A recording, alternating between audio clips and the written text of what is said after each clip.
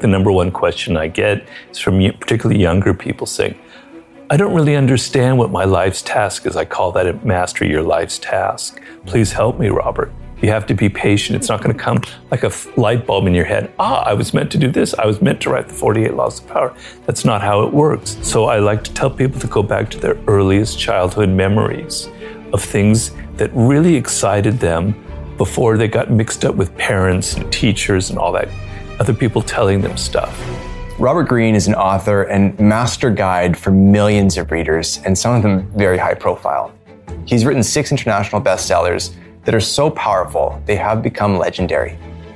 The Icons is a show where we learn life lessons from those who've achieved iconic success in the locations that bring their stories to life. My name's Tyler Wade. We're in Los Angeles, moments from Robert's door. I've been looking forward to this conversation. Robert Greene, welcome to the Icons by Motiversity. Thank you for having me, Tyler. My pleasure. It's a pleasure for us as well. Yeah, it took a while to get this whole thing set up. It makes it that much sweeter when it happens. Okay, all right, hopefully. Yeah, that's right. Now, you wrote books, now looking back, over a couple of decades ago, you started kind of your book writing career, and they were immediately captivating. But you started to explore some of the kind of darker side of human nature. What do you think drew you down that path? Well, it's a complicated story, but mostly I had been working in Hollywood prior to writing that first book, and that's what kind of drew me to the darker side of human nature, to be honest. But in general, I saw this kind of paradox or this kind of dichotomy in our culture where people don't want to talk about that element pertaining to power, to people in power, to politics, particularly to culture, where it's all supposed to be about the art and everything is so elevated. So it's like, it's a repressed thing, We'll talk about sex, we'll talk about any kind of divergent human behavior, but power and manipulation, ew, no, I don't want to talk about that. And then in the self-help genre, which I never really imagined kind of falling into, but I guess I have, the books tend to kind of soft pedal all of that stuff. It's all about, it's almost as if we're angels and we're not these kind of primates that are hungry for power. And I just saw in my experiences in Hollywood, and before Hollywood, I had like 50 different jobs in every imaginable field possible. I worked in a detective agency, I worked in construction, I taught English, I worked in a hotel in Paris, etc. I saw all kinds of power moves. I saw a lot of that dark side in motion, but nobody talks about it. Maybe novelists in fiction or maybe in film, we kind of go into it. But humans are fascinated with what we repress, right? And so by hitting that nerve, that little thing that we don't really want to talk about, but we're secretly fascinated by, I think that's what kind of led to the success of the book. But I've always been fascinated by the dark side of human nature. And now that it's been some time since you wrote the 48 Laws of Power, and obviously you've written a number of books since then, but that was really the start kind of publicly. Yeah. Do you look back differently on those tools? Would you offer them differently? Like this combination of kind of mastering your dark side and also maybe playing defense. How do you hope people receive those tools? Well, people generally bring to anything in life their own psychology, their own mindset, right? So if you're already a shark type person, if you're already manipulative, you probably won't really need my book and you probably won't read it. But if you do read it, you go, yeah, that's right. That's how I operate. That's how life is. Okay. But for most people in this world are naive, like I was when I entered the work world. Most people don't understand the 48 Laws of Power. They don't understand that you want to talk less to appear more powerful. They don't understand the dynamic of making people come to you instead of always kind of foisting yourself on others, etc. And that naivete is what gets you into a lot of trouble in life, right? It got me into a lot of trouble. Law number 1, never outshine the master. I could sit here and cry and tell you all kinds of tragic stories about how I outshone the master and how miserable it made me, right? So I was one of those people who was a bit naive and didn't understand this kind of secret language that people in power have, right? So a lot of the book is opening it up, this world, to everyone, right? It used to be only white men of a certain age and a certain social background who had access to this kind of knowledge, who could have that kind of power. And it kind of pissed me off that it was like this secret that nobody wanted to share. I wanted to open up. I wanted to end all the hypocrisy. I wanted everybody to see that this is how things operate behind closed doors, etc. So I wrote the book to kind of reveal these secrets, right? The book is really not, I'm not trying to instruct the sharks out there and try to make people more manipulative. I'm trying to make you less naive in your life. And that was sort of the purpose behind the book. And since that's the spirit I wrote it in, it's interesting to see that that's the spirit that most people take it in. I get a lot of emails from readers, and most of the emails are, God, you opened my eyes up to something I never really thought about. This has really changed how I look at people and look at the world. It doesn't make me paranoid. It just makes me more aware of myself and what other people are up to. So that was sort of the motivation behind the book. It's helpful to hear, because I think that probably mirrors my experience quite a bit with the book.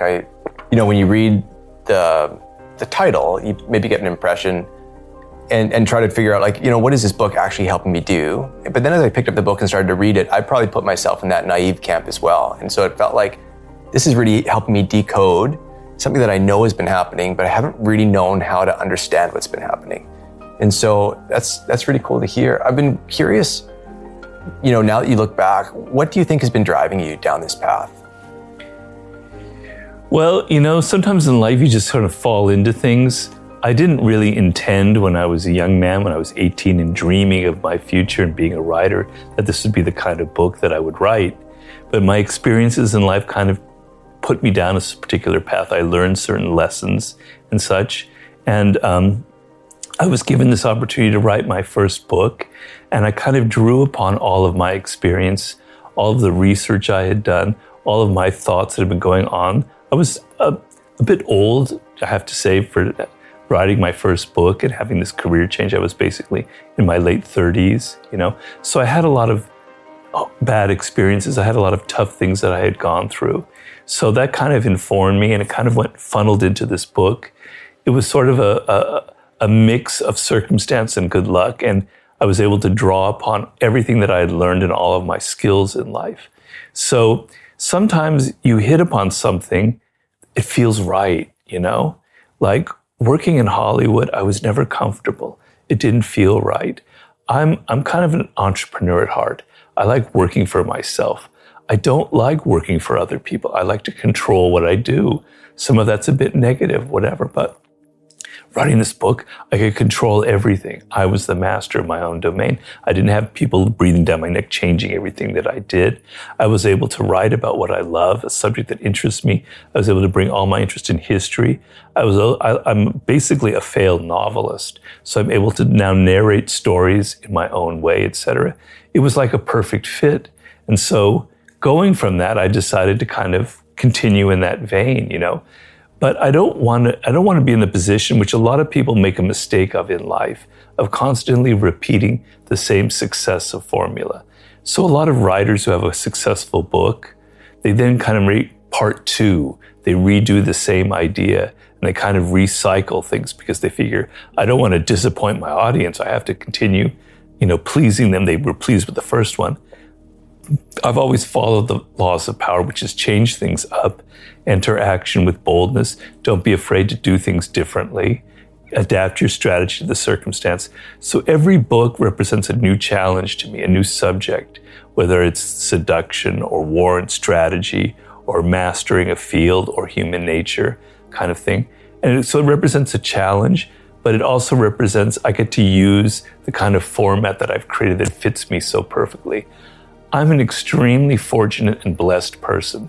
When I read the newspaper and I see how tough it is out there in the world and how hard people are right now in the particular climate of the work world, I just get down on my hands and knees and I pray that I'm so lucky and so blessed that I was able to land into this kind of perfect job for myself.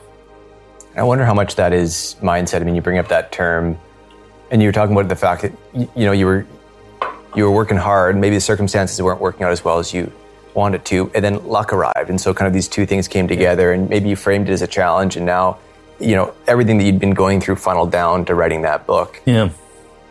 what would you offer for those? There's a lot of our viewers who would feel like they're kind of still in that tough circumstances and they're waiting for the luck to arrive and they're wondering, I've got dreams and the dreams aren't happening fast enough. Like, what advice would you offer them, given that maybe your dreams started to really materialize in your late 30s?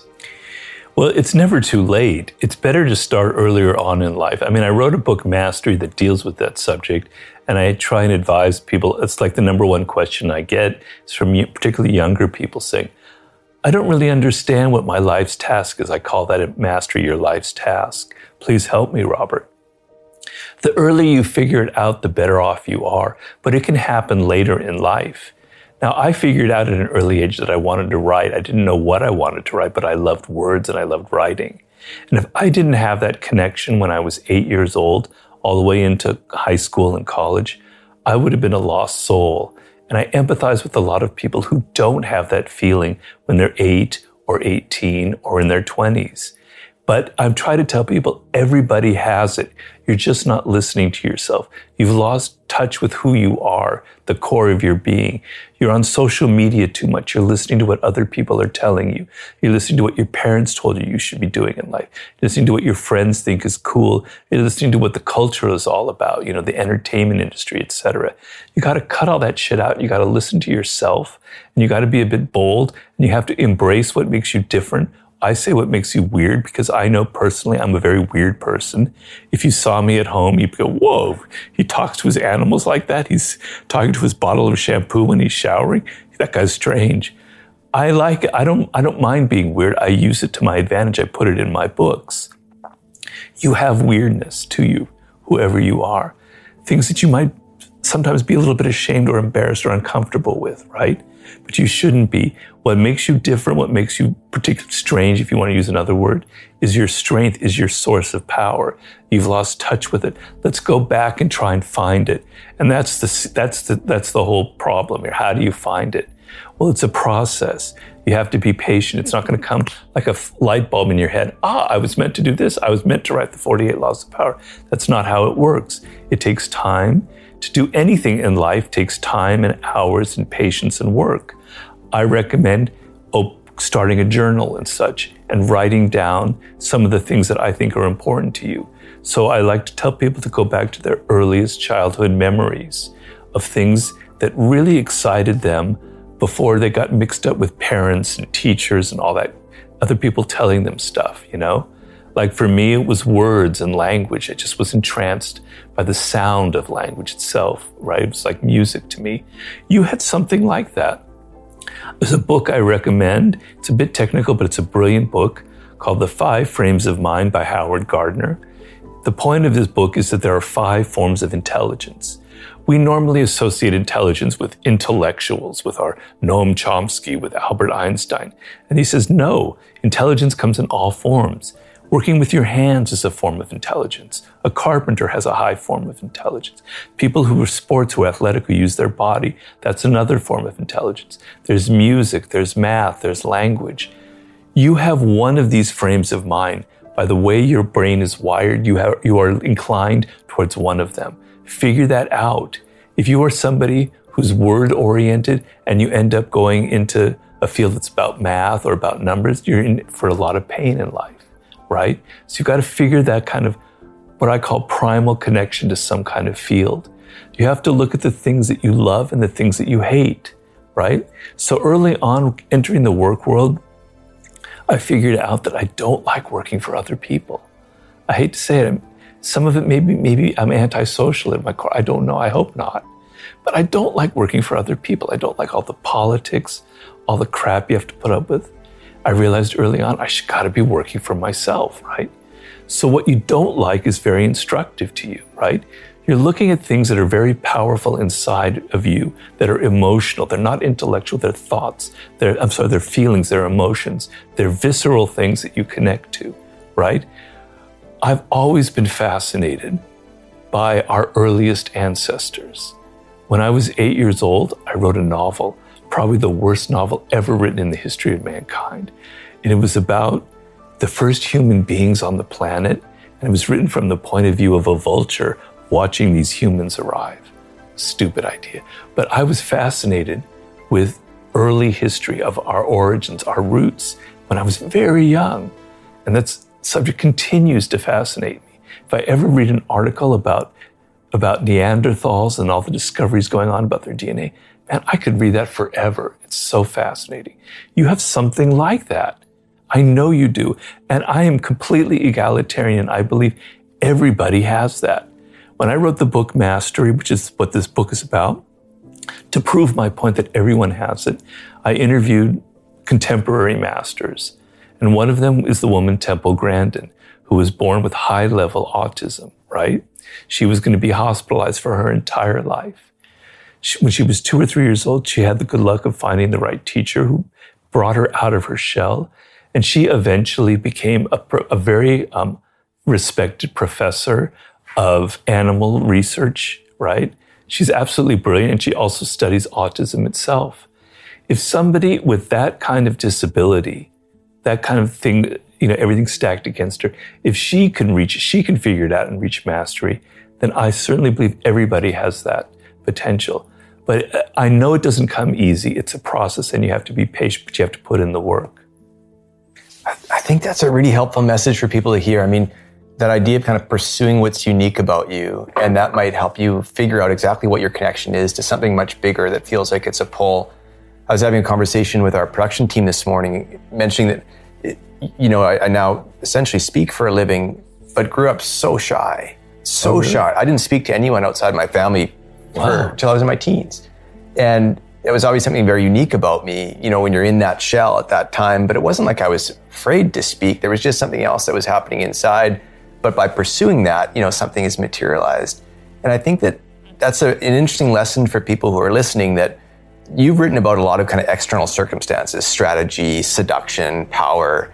But it sounds like, if you're thinking about maybe what's getting in the way of somebody pursuing their dreams, it's not necessarily about the external. It's really to start focusing on the internal. Is that fair? Yes, it's that's the starting point, and it's what's going to make you happy and fulfilled in life.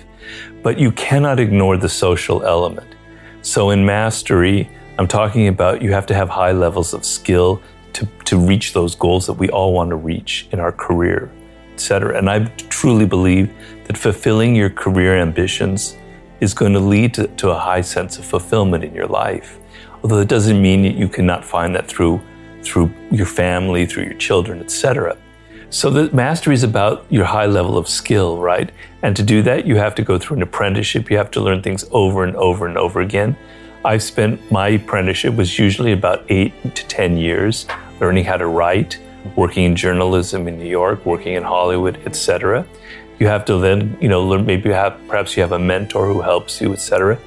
But another skill that you cannot ignore is the social. We're social animals. And there are a lot of people in life who ignore that.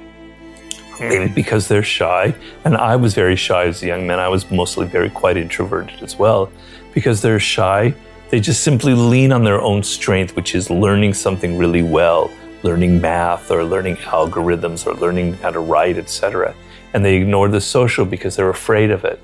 But you cannot get ahead in this world as a social animal dependent on other people in every aspect of life unless you treat that as another skill as well. So yes, the process of looking inward is absolutely essential, but you cannot disconnect yourself from your teachers, your mentors, your colleagues. You could have all the skill in the world and know your life's task brilliantly. But if you continually alienate people by your boorish behavior, by your insensitivity, all of the skill level in the world will be completely neutralized by your own mistakes. As you talk about, that mixture between inward, outward, and the fact that we're social animals, I think I'm fascinated by our ancestors as well. Really going back to the start of when we started to work, what was this all about? I mean, when you talk about fulfillment in career, we weren't doing it for money. Money wasn't invented. We were doing it for something else. And I think that that's a really powerful driver in people's lives. When you go back to that inflection point, writing 48 Laws of Power, that moment in your career, what was the story that was happening in your career at that time, and how did that book materialize? Well, we're going back now to the origins of it. We're going back like 27 years. And, so I got to kind of dig into rewind the clock. Yeah. I really have to rewind the clock. But, I was frustrated. I was depressed. I even have to admit I had moments that were slightly suicidal because I knew deep down that I could do something. I was different from other people. I had different experiences, and I knew that there was something I needed to express.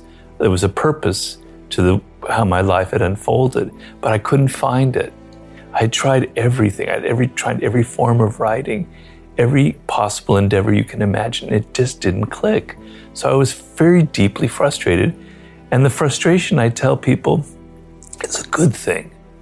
Negative emotions are trying to teach you something. They're trying to teach you the opposite. Something else is going on. Frustration, if I was simply, what would be worse than frustration would be despair, giving up, no hope. But frustration is a sign that you haven't given up. You know you could do something, but you haven't figured it out. So when you have those kind of feelings, look at them, and there's something positive in that. So I knew that there was something I was meant to do. I just couldn't figure it out when. And so in those circumstances, I was fed up with Hollywood. I got to get the hell out of this world. I hate it. I was invited to Italy by my old college friend. I went when I was at Berkeley to go to Italy. Benetton, the company, was starting a media school there called Fabrica.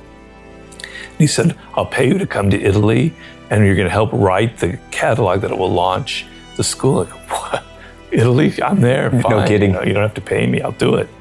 So I went there, and it was another miserable job. I mean, you're in Italy, nothing is miserable. The food's great. You have a cafe. You're drinking great coffee, great wine, everything. It's beautiful. But the school itself was kind of dysfunctional, like so many things in life. And I had the good fortune, there was another man there who changed the course of my life. I bless him every day. His name is Joost Elfers. He's a Dutchman. I'm still good friends with him. Joost is a book packager, which is like a book producer. And one day, the happiest day of my life, the opposite of the day of my stroke, we're walking in Venice, Italy. Beautiful sunny day near the Piazza San Marco. We just had a great experience in the library. And he goes, in his Dutch accent, Robert, do you have any ideas for a book? And I just, okay, Joost. I started improvising. And what I improvised was basically a book about power and how timeless it is. And I said, people don't dress like they did in the court of Louis XIV. They don't look like Machiavelli or Cesare Borgia in those outfits. They don't stab people with knives, but it's the same story. It's the same history. And I told him, as an example of this, the story of Nicolas Fouquet and Louis XIV, which happens to be the opening story of the 48 Laws of Power, about how he threw this lavish party to win over Louis XIV, Nicolas Fouquet. And it was such a successful party that the King Louis thought that his finance minister Fouquet was after his job, that people liked him more than the king. The next day he threw him into prison on trumped up charges, and he was in prison the rest of his life. Never outshine the master, never outshine the king. Joost's eyes lit up. He goes, I love it. He offered to pay me to live while I wrote the book, and we would sell it. These things happen in life. So it's luck that this guy offered me a job that I met Joost, but it wasn't luck that I had everything was boiling inside of me and that I was ready for it. If he had asked me when I was 24, I would have never been able to come up with it. It just, everything fit well. It's like the gods had fated for me to have this. I don't know. To this day, it's a mystery to me, but it's like the greatest mystery of all.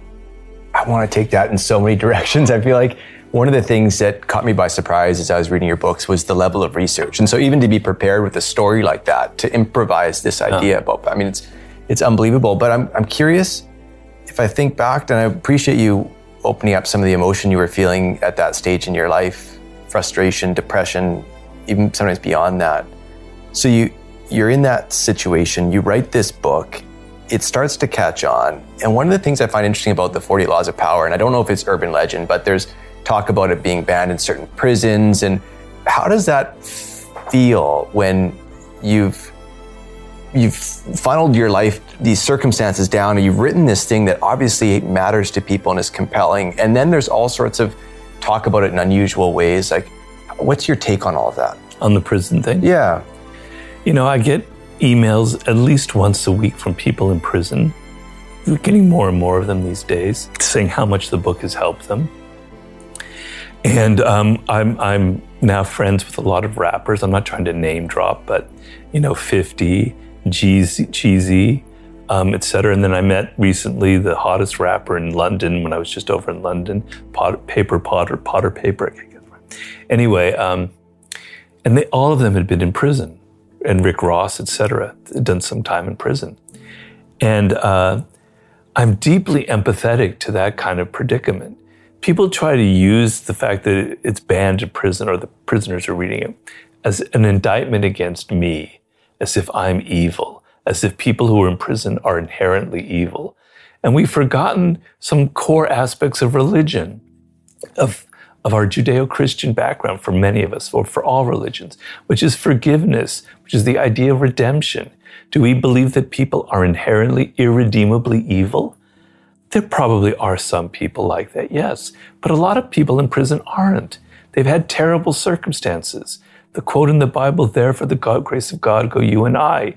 If you had been raised where I saw 50 being raised in Southside Queens, in the pressurized circumstances, raised by a grandmother who's trying to raise like 11 grandchildren and her own children, you're on the streets of Queens, and all the drugs going on. You tell me you wouldn't possibly end up in prison. So get rid of your moralizing and your air of superiority.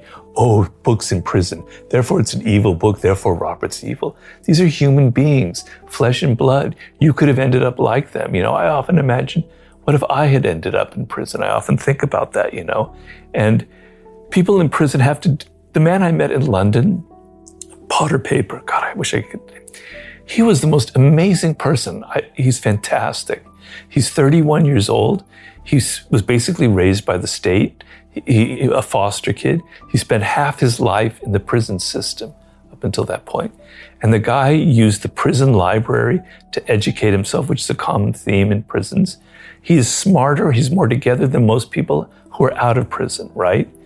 And because the harshness of your circumstances often transforms you.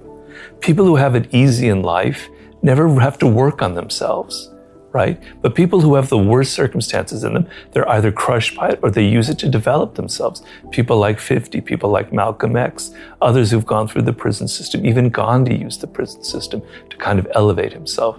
So I embrace the fact that the disaffected, the marginalized people in my culture are attracted to the book. So I've always been attracted to the margins anyway, but I wear it as a badge of honor, I'm afraid. I think that's so powerful. I agree. I think that what's fascinating about books that talk about, that really kind of pull back the curtain on how human nature works. And when I hear you speak about it, it's not like this was, offered in terms of, how do you manipulate the world, but it was almost written out of a place of compassion. Like, how do we understand what's happening in our own space? And when I was digging into the laws of human nature, you bring up terms like narcissism and those who would feel like, that's a term that's outside of me. I don't connect with that. That's not me. That's somebody else. And this idea of get over yourself. All of us are on that spectrum. All of us have this connection, this innate drive. And when you can embrace that, you can understand it. But when you hold yourself away from it, it feels like it's easy to kind of have this facade on the world or kind of see the world like it's outside of you. Was that a big, important piece of the book? Very much so. So the most elemental law of human nature is that we deny that we have it, right? It's always the other people. I'm not a narcissist. I'm not aggressive. Oh, I don't have a dark side. No, I'm not irrational. No, none of those things, right? So we want to deny it. But it's so insanely irrational. We all come from the same origins. We can trace it back. They've done it genetically to like one woman, the source of Homo sapiens, like hundreds of thousands of years ago. We're all cut from the same cloth. No matter our culture, no matter our gender, no matter our period in history, we all have the same genetic components. We all went through the same evolutionary process, the same brains wired in the same way. So if some people are deep, what I call deep narcissists, no doubt, and they're toxic and they're difficult. But if some people have that, How is it that other people don't have any of it? That's not possible. There must be something within all of us that would make us all prone to becoming deep narcissists. But some people, it makes them fall into that deepness. Others, we're able to save ourselves, right?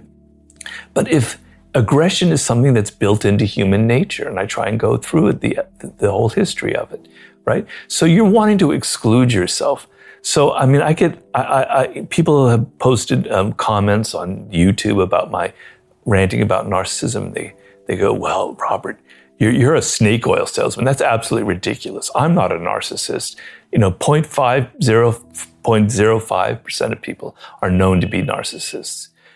I can bet you that the person saying that is a narcissist, right?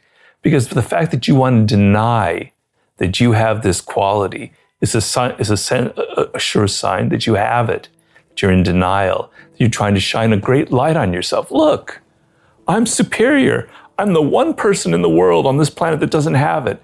Man, you're a narcissist, right? That is a sure sign of it. So stop denying it. Laws of Human Nature should be a painful book to read. It was a painful book to write because it throws a mirror on yourself.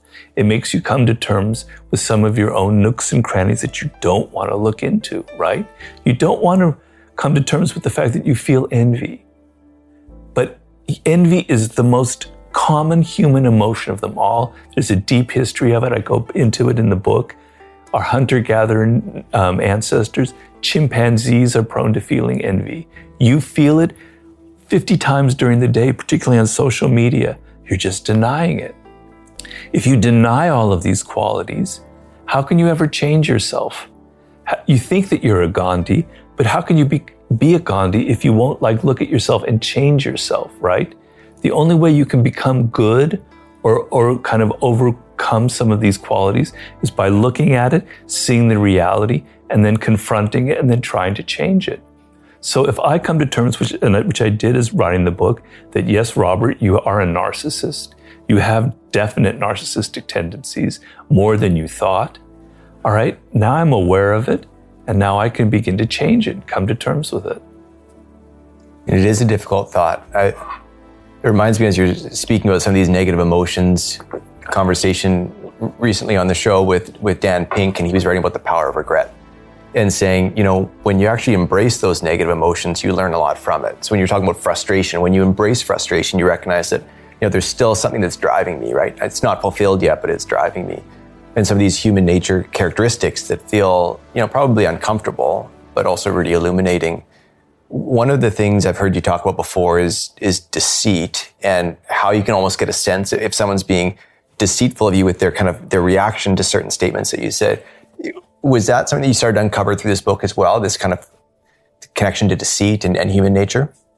Well, I have to admit, being honest here, I've always been interested in deceit. I probably was somebody who was pretty good at it in my 20s, I went through a period like that. I wasn't like a liar or something, but I was kind of an actor.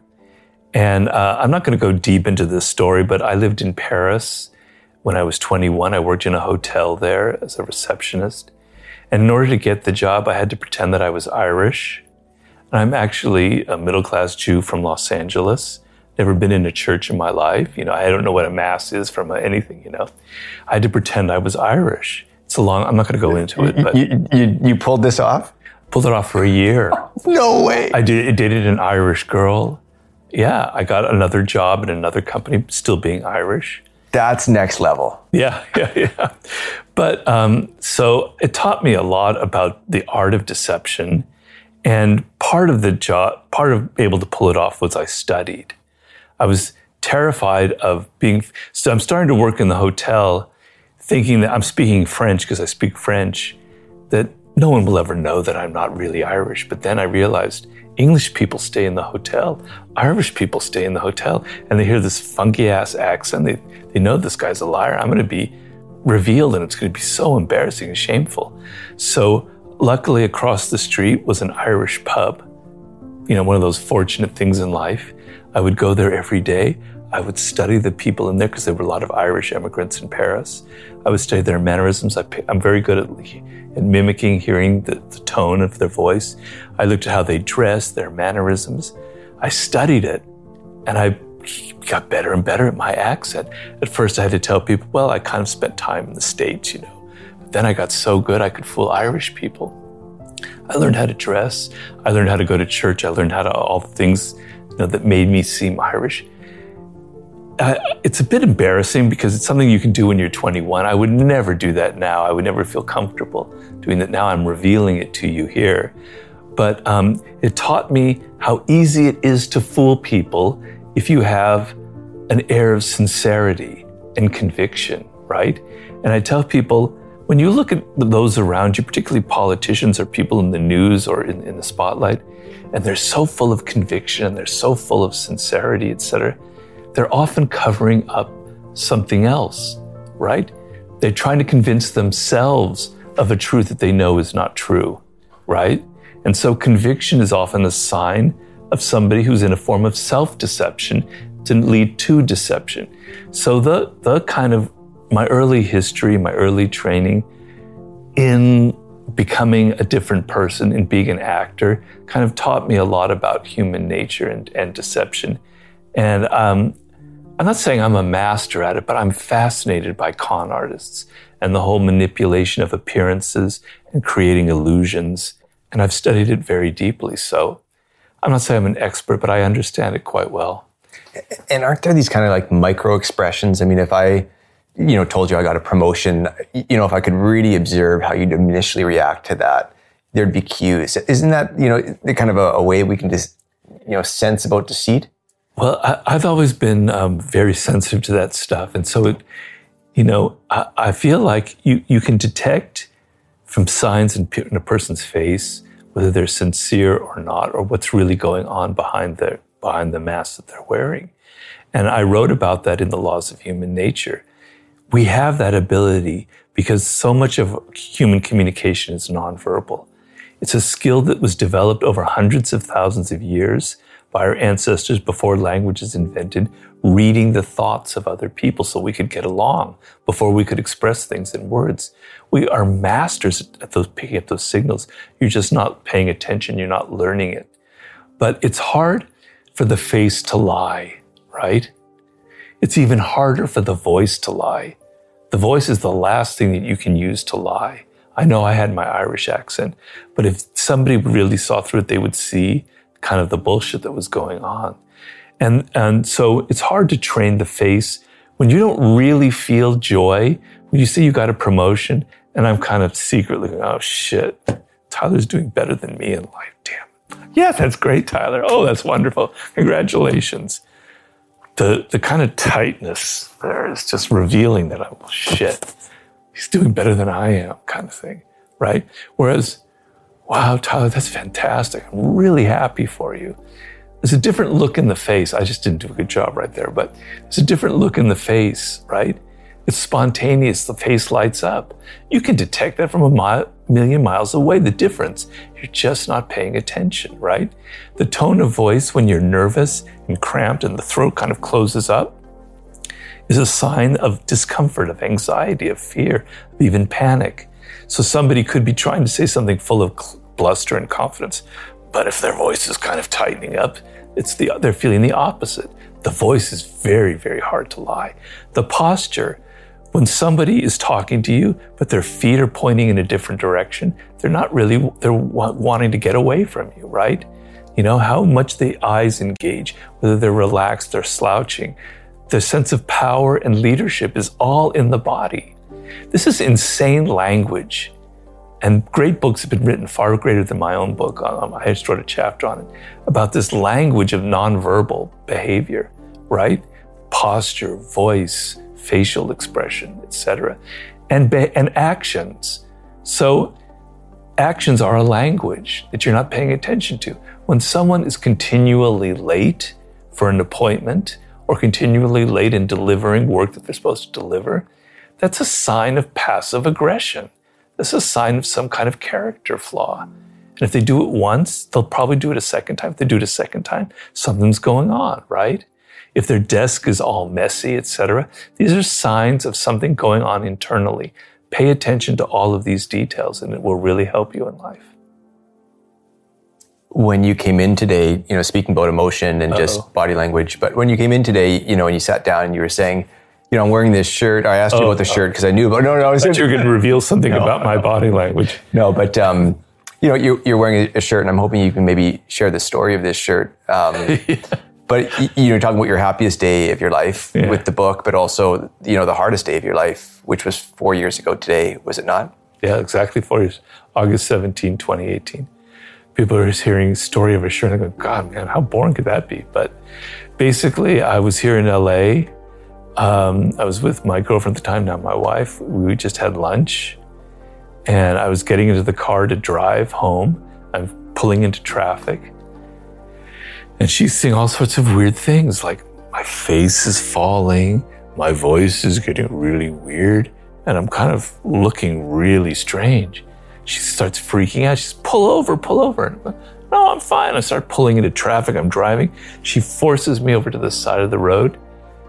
And then she told me later that I tried to get out of the car, like I was going to do something. And then I went into a coma and I don't remember anything else. She called 911. And fortunately, we were close. An ambulance came by within 5-10 minutes. And I had a blood clot in my neck. So blood wasn't flowing to my brain for a long enough period of time to create damage, right? So that's a stroke. And first of all, I'm frequently alone in life. I swim. Before my stroke, I would swim every 2 days or so, alone in a pool. I hiked a lot. I rode my bike a lot. I'm alone a lot. The fact that I was with her was maybe a 5% chance, right? That 5% chance meant I'm still alive, right? The fact that she figured out really quickly something is wrong and called them saved me from brain damage that would be permanent. I wouldn't be able to talk to you right now. A lot of stroke victims have permanent brain damage. I wouldn't be able to write another book. I'm very, very lucky. And so I'm sorry, the story of the shirt, sorry, it's part of my stroke. My brain isn't all there. So in order to get to me quickly, they took this shirt and they cut scissors through it and they cut it into pieces and they ripped the shirt off. And then they stuck a thing in my neck to open up the blood clot and get some blood flowing to my brain, which saved me. And a year and a half afterwards, I suddenly remembered this shirt. I had just gotten it for my birthday a couple months before, and I remember, I love that shirt. I really liked it. It's so me. And I finally asked her, whatever happened to that shirt? And she kind of got this really strange look on her face.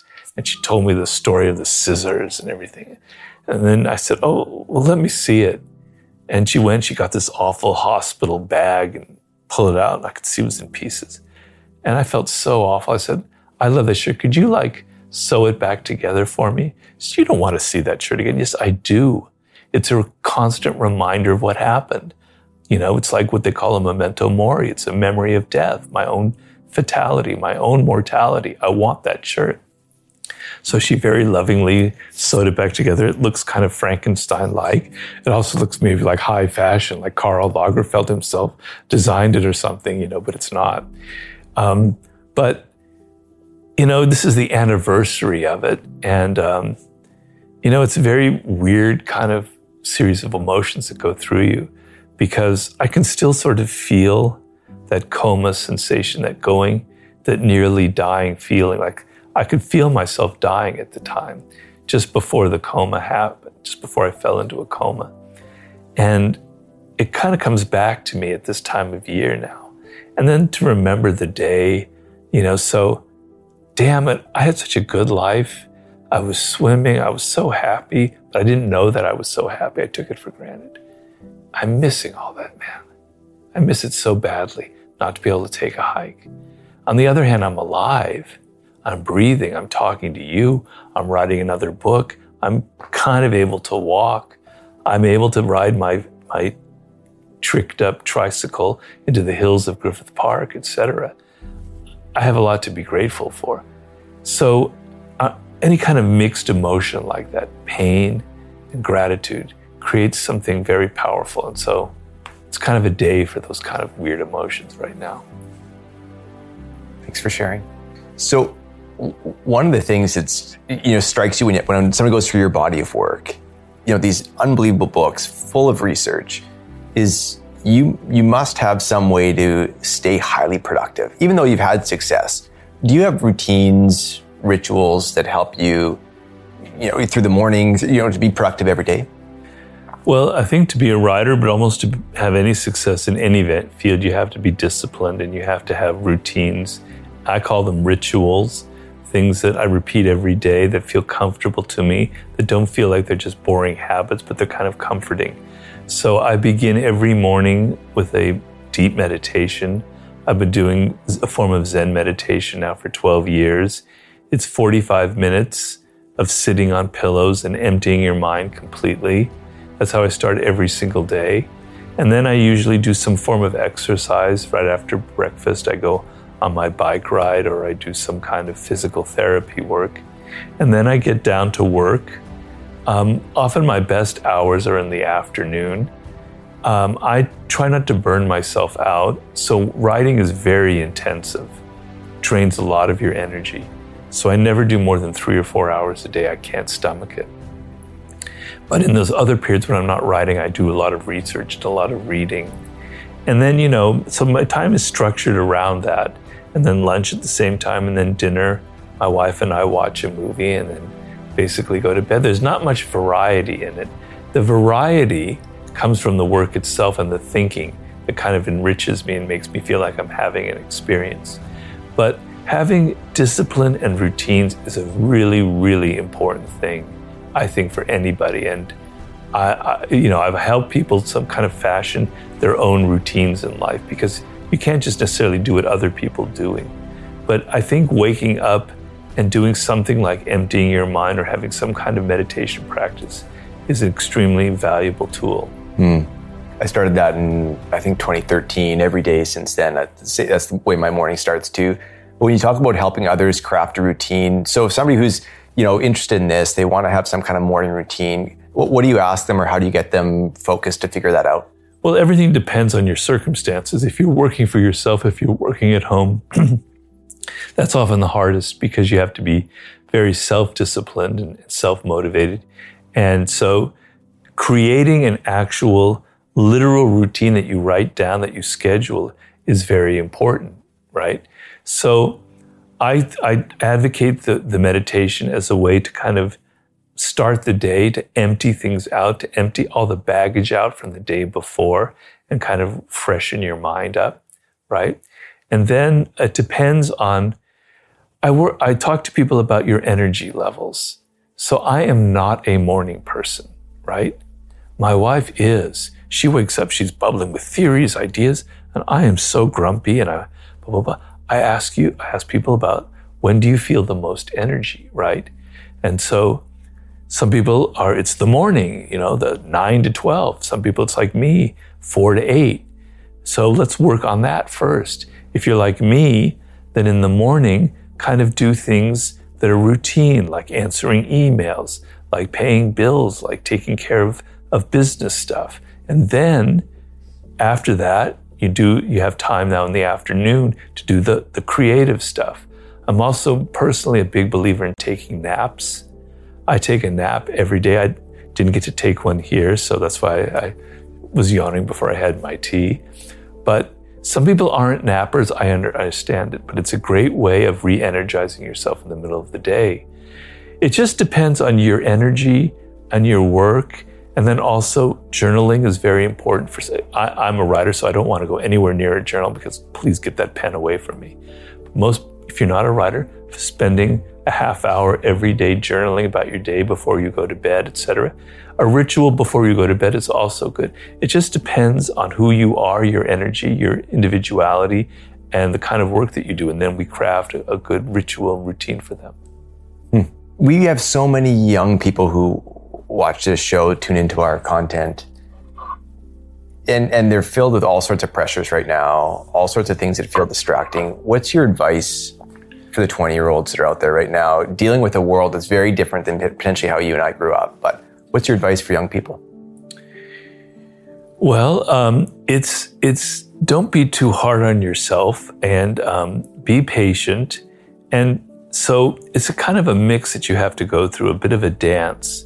So on the one hand, you want to be serious about life. Life doesn't go on forever. Your youth will be over in 10, 12 years. You better believe it. It goes faster than you can imagine, right? Okay, so take it seriously, all right? So you want to realize what your life's task is. You want to develop those skills that will make it so when you're in your 30s, things will come together as they fortunately did for me. It's a common story that 31, 32 is that year where things turn around for people, right? But on the other hand, you don't want to be so damn serious, so damned linear in your thinking. I've got to head down this path to make this amount of money, etc. You're young. Have some fun, have some adventure, have some excitement. But at the same time, also have that sense of discipline and that sense of purpose. You can do both things at the same time. Now, the circumstances now, it's easy for me, a boomer, I have to admit that, to preach to you when you have gone through you've gone through a pandemic, what looks like to be a recession, and then if you're a millennial, you went through the crash in 2008. It's easy for me to preach. You're dealing with really difficult circumstances. And there's what they call the Great Resignation now, is that it, right? So a lot of people are rethinking their lives. They don't want to work at crap jobs just to get by. And I applaud that 100%, right? That's great. So you want to think about working for yourself is the ultimate position in this world. And even though times are difficult, even though it may seem like just a dream, there's so much potential out there for entrepreneurial spirit, for creating your own startup, for creating your own podcast, for going your own path in life. You don't have to follow other people. It's not like it was when I was growing up. There were things that were better back then, but there are things that were a lot worse, right? You have so many more options. It's just that you're not going to reach them. You're not going to be happy in this short time that you have to be alive unless you take it seriously, unless you learn skills and develop and go through an apprenticeship in your 20s, etc. So if you can balance those two and still have some fun and adventure and excitement like I did, I mean, I don't want to hold myself up as some model, but, being an Irishman in Paris in my early 20s, I was having adventures, right? So just don't listen to your parents go, I got to be making $100,000 when I'm 23 and go to law school and do all this stuff. You're going to burn out. So kind of understand I guess the main thing I would say is know who you are, know what you're deep down your core, what you love, what you hate, and what you were destined to create in this world. That's like the most important process you can go through. It sounds like you've helped so many people uncover that life path, figure out their gift. What do you feel like is your gift? Oh. Well, I don't know. I don't want to get too wrapped up in myself here about, because I'm sitting here talking on and on about my own life. But I guess what it was is that I didn't listen to other people. At so many turning points in my life, I could have been discouraged. People could have said, I had somebody say, Robert, you're never going to be a good writer in life. You need to go to business school, etc. My parents tried to funnel me this way or that way. I was stubborn and I was rebellious and I did my own thing. And because of that, I have kind of a different voice from other people, right? And when I look at books out there, I'm searching for that voice of somebody who's different, who has something different to say, who speaks in a different tone of voice, that has their blood and their personality in their writing. And I don't find it often, but when I do, it's a great thing. And so, to me, success in life is kind of being who you are. There's a famous expression of the great ancient Greek poet Pindar about become who you are. It's a process of becoming who you actually are and realizing what it is. So we talked about my weirdness earlier on, and following that has allowed me to craft my own message, which is basically about opening your eyes up to the reality of the world and to what people are like. But I'm not able to do that unless I had ignored what other people tried to foist on me earlier on in life. So I don't know if I'm answering your question, but that kind of was my gift or my message, if I have one. Because I tell you, Tyler, I'm not good at anything else. I can't fix things with my hands. I'm a terrible dancer. I'm totally tone deaf. I can't sing. I'm fortunate I found the one thing that I'm good at, right? So it took you 50 jobs, but yeah. What do you think is your legacy, or what do you hope is your legacy? Well, I hope my legacy is that, I try to write things that are timeless, right? So I don't follow trends. I don't write about things that are going on right now today in the newspaper or on internet. I write about themes that are, to me, classic, that go back thousands of years, that are about what humans are really like, our animal nature, etc. So what I'm hoping is that 20, 30 years from now, the book feels timeless, and that is essentially my legacy, that Robert hit upon some truth, hit upon the reality of what it means to be a human being, and it's still relevant. As opposed to 30 years from now, people go, man, that book smells like 1998. That's not relevant at all. That thing is so passé. That would be a big disappointment to me. I won't be around to be disappointed. I'll be dead and buried. But my legacy, my hope, is that I hit kind of a core truth or reality about humans, and that it stands up the time, like Machiavelli. 500 years later, 500 years. Yeah, 500, almost exactly 500 years afterwards, his stuff, some of it's dated, but most of it's like, wow, that's spot on, right? That's insane, because he was such a realist. So if I could even begin to approach part of that, I would feel like that would be hopefully my legacy, that I hit upon the reality of our life in a timeless way. And what's next? Well, I'm doing a very strange book that'll probably surprise, maybe disappoint my readers, but it's all right.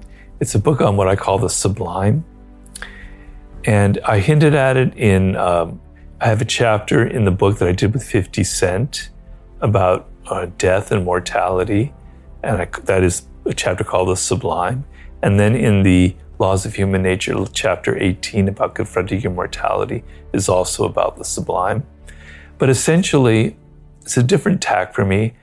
It's maybe, I hate to use the word, but maybe a quasi more spiritual book, if you will. And essentially, I'm saying that it's so strange to be alive. It's such a weird thing that, 30,000 years ago, our ancestors were still in basically a Stone Age, our Paleolithic ancestors, our hunter-gatherers. And here we are, look at this world, right? We're like reaching now with the new telescope, the Webb telescope that was launched. Look at what we're doing, who we are. Just to be alive, just to see the world as it is, just to have these powers of consciousness is the strangest trip you could ever be on. Your life is like this weird voyage of 80 some years, if you're lucky to live that long. It's like you're continually on drugs. It should be like that. You should be continually waking up going, man, I'm conscious, I'm thinking, I'm able to look at the moon and be aware of it. I'm able to read history. How weird. But we don't have those thoughts. We grow around, we take everything for granted. We're immersed in our phones and our little trivial worlds and all the little bullshit scandals and things that are happening today that'll be forgotten about 3 days from now, etc. We're immersed in banality and triviality when the cosmos is so essentially awesome. And there's so many aspects of that awesomeness. How idiotic to waste your life mulling over things that are so unimportant when you're literally surrounded by all these insane things. So each chapter is about the cosmos It's about evolution. It's about your childhood, because childhood was the most sublime period in your life. Is about our ancient ancestors and pagan religions and how people thought much differently back then. I'm doing a chapter now on the brain and how the brain is the human brain is just the most remarkable thing perhaps in the cosmos as far as we know. Its complexity, its power, its speed, what it can create, what it can do. But we don't think about it that way. We take this for granted. We think computers are so much more interesting. So I'm writing a chapter on the brain. I have a chapter on animals and animal consciousness. About the last chapter, will be guess what the last chapter is about? Sublime? Or is it, I mean, obviously the theme, but where are you going with the last chapter? Death. Death. It's always the last chapter. It's always the last chapter. So, because people who've had near-death experiences, I had one, not as strong as other people. There's nothing more sublime than that, than what you see when you touch, just very briefly, on what the sensation is of your life fleeing out of you. Is a very, very sublime experience. So that's what I'm working on. It's taking me a long time, and I'm trying to hurry up so I can get the book out, because people seem to be interested in it. But that's what I'm working on right now. Hopefully I'm alive to finish it. I think I will be, though. I think so too. I don't think it'll disappoint. I think it sounds so inspirational. Yeah. Robert, you've written about so many laws across your books. I'm curious if there are 3 principles that you feel like are most important for people to keep in mind and to live by. Well, one of them is a law of power that I've kind of lived by, consciously and inadvertently, which is interaction with boldness. So most people are just too timid in life. They're afraid of failure. They're afraid of making mistakes. If I never try anything, then I never have to put up with criticism. I never have to put up with people scrutinizing me, right? So most people end up being too shy, too timid in life. And you've got to get over that. And you've got to learn how to be bold with your ideas and with your actions. So I try to make each one of my books kind of a statement and impress people with a strong, idea, and not be afraid of criticism and not being afraid of controversy. So boldness has gotten me through life, and I think it's critically important in this day and age. The second thing is something we've talked about earlier, but it's knowing who you are, knowing yourself in depth, shining that mirror, looking inside, deep inside of you, who you are and what makes you different, and going through that process in as profound a way as possible, to know, to understand deeply what makes you an individual, what separates you from your parents, your siblings, and your peers. And so that it's like having a radar system in you. So I know this about me, and now this person is offering me this job. No, that's not who I am. That's not suited for me. Get out of here. Somebody offers me something else. Yes, that's me. Okay, I'll take it. It's like an internal radar system that'll guide you through life. The third thing is knowing about yourself, but it's also knowing about people. And it seems like an easy thing, but the problem most people have is we are self-absorbed. We're more interested in our own thoughts and ruminations and our own ideas than thoughts and ideas and experiences of other people. We will deny it. We'll die kicking and screaming, saying, no, that's not true, but it is true. It's because you're not listening to other people. You're not really fascinated by other people.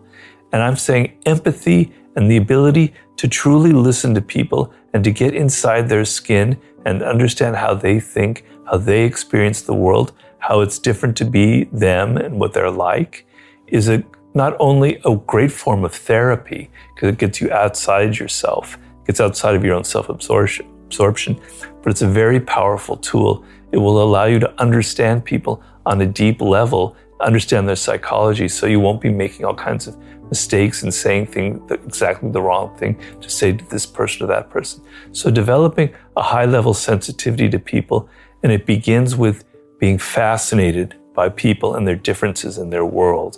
And that's, to me, an extremely important skill in life. Boldness in action, know yourself, be fascinated by other people. Yeah. That's 3 pretty powerful principles. What's the best advice you ever received? Well, I'm not somebody who listens to advice, which is a problem. But I managed to do okay without that. But my girlfriend at the time, now my wife, She said, it was in the 90s, the 1990s, not the 1890s, and I was in my depressed period of life, right?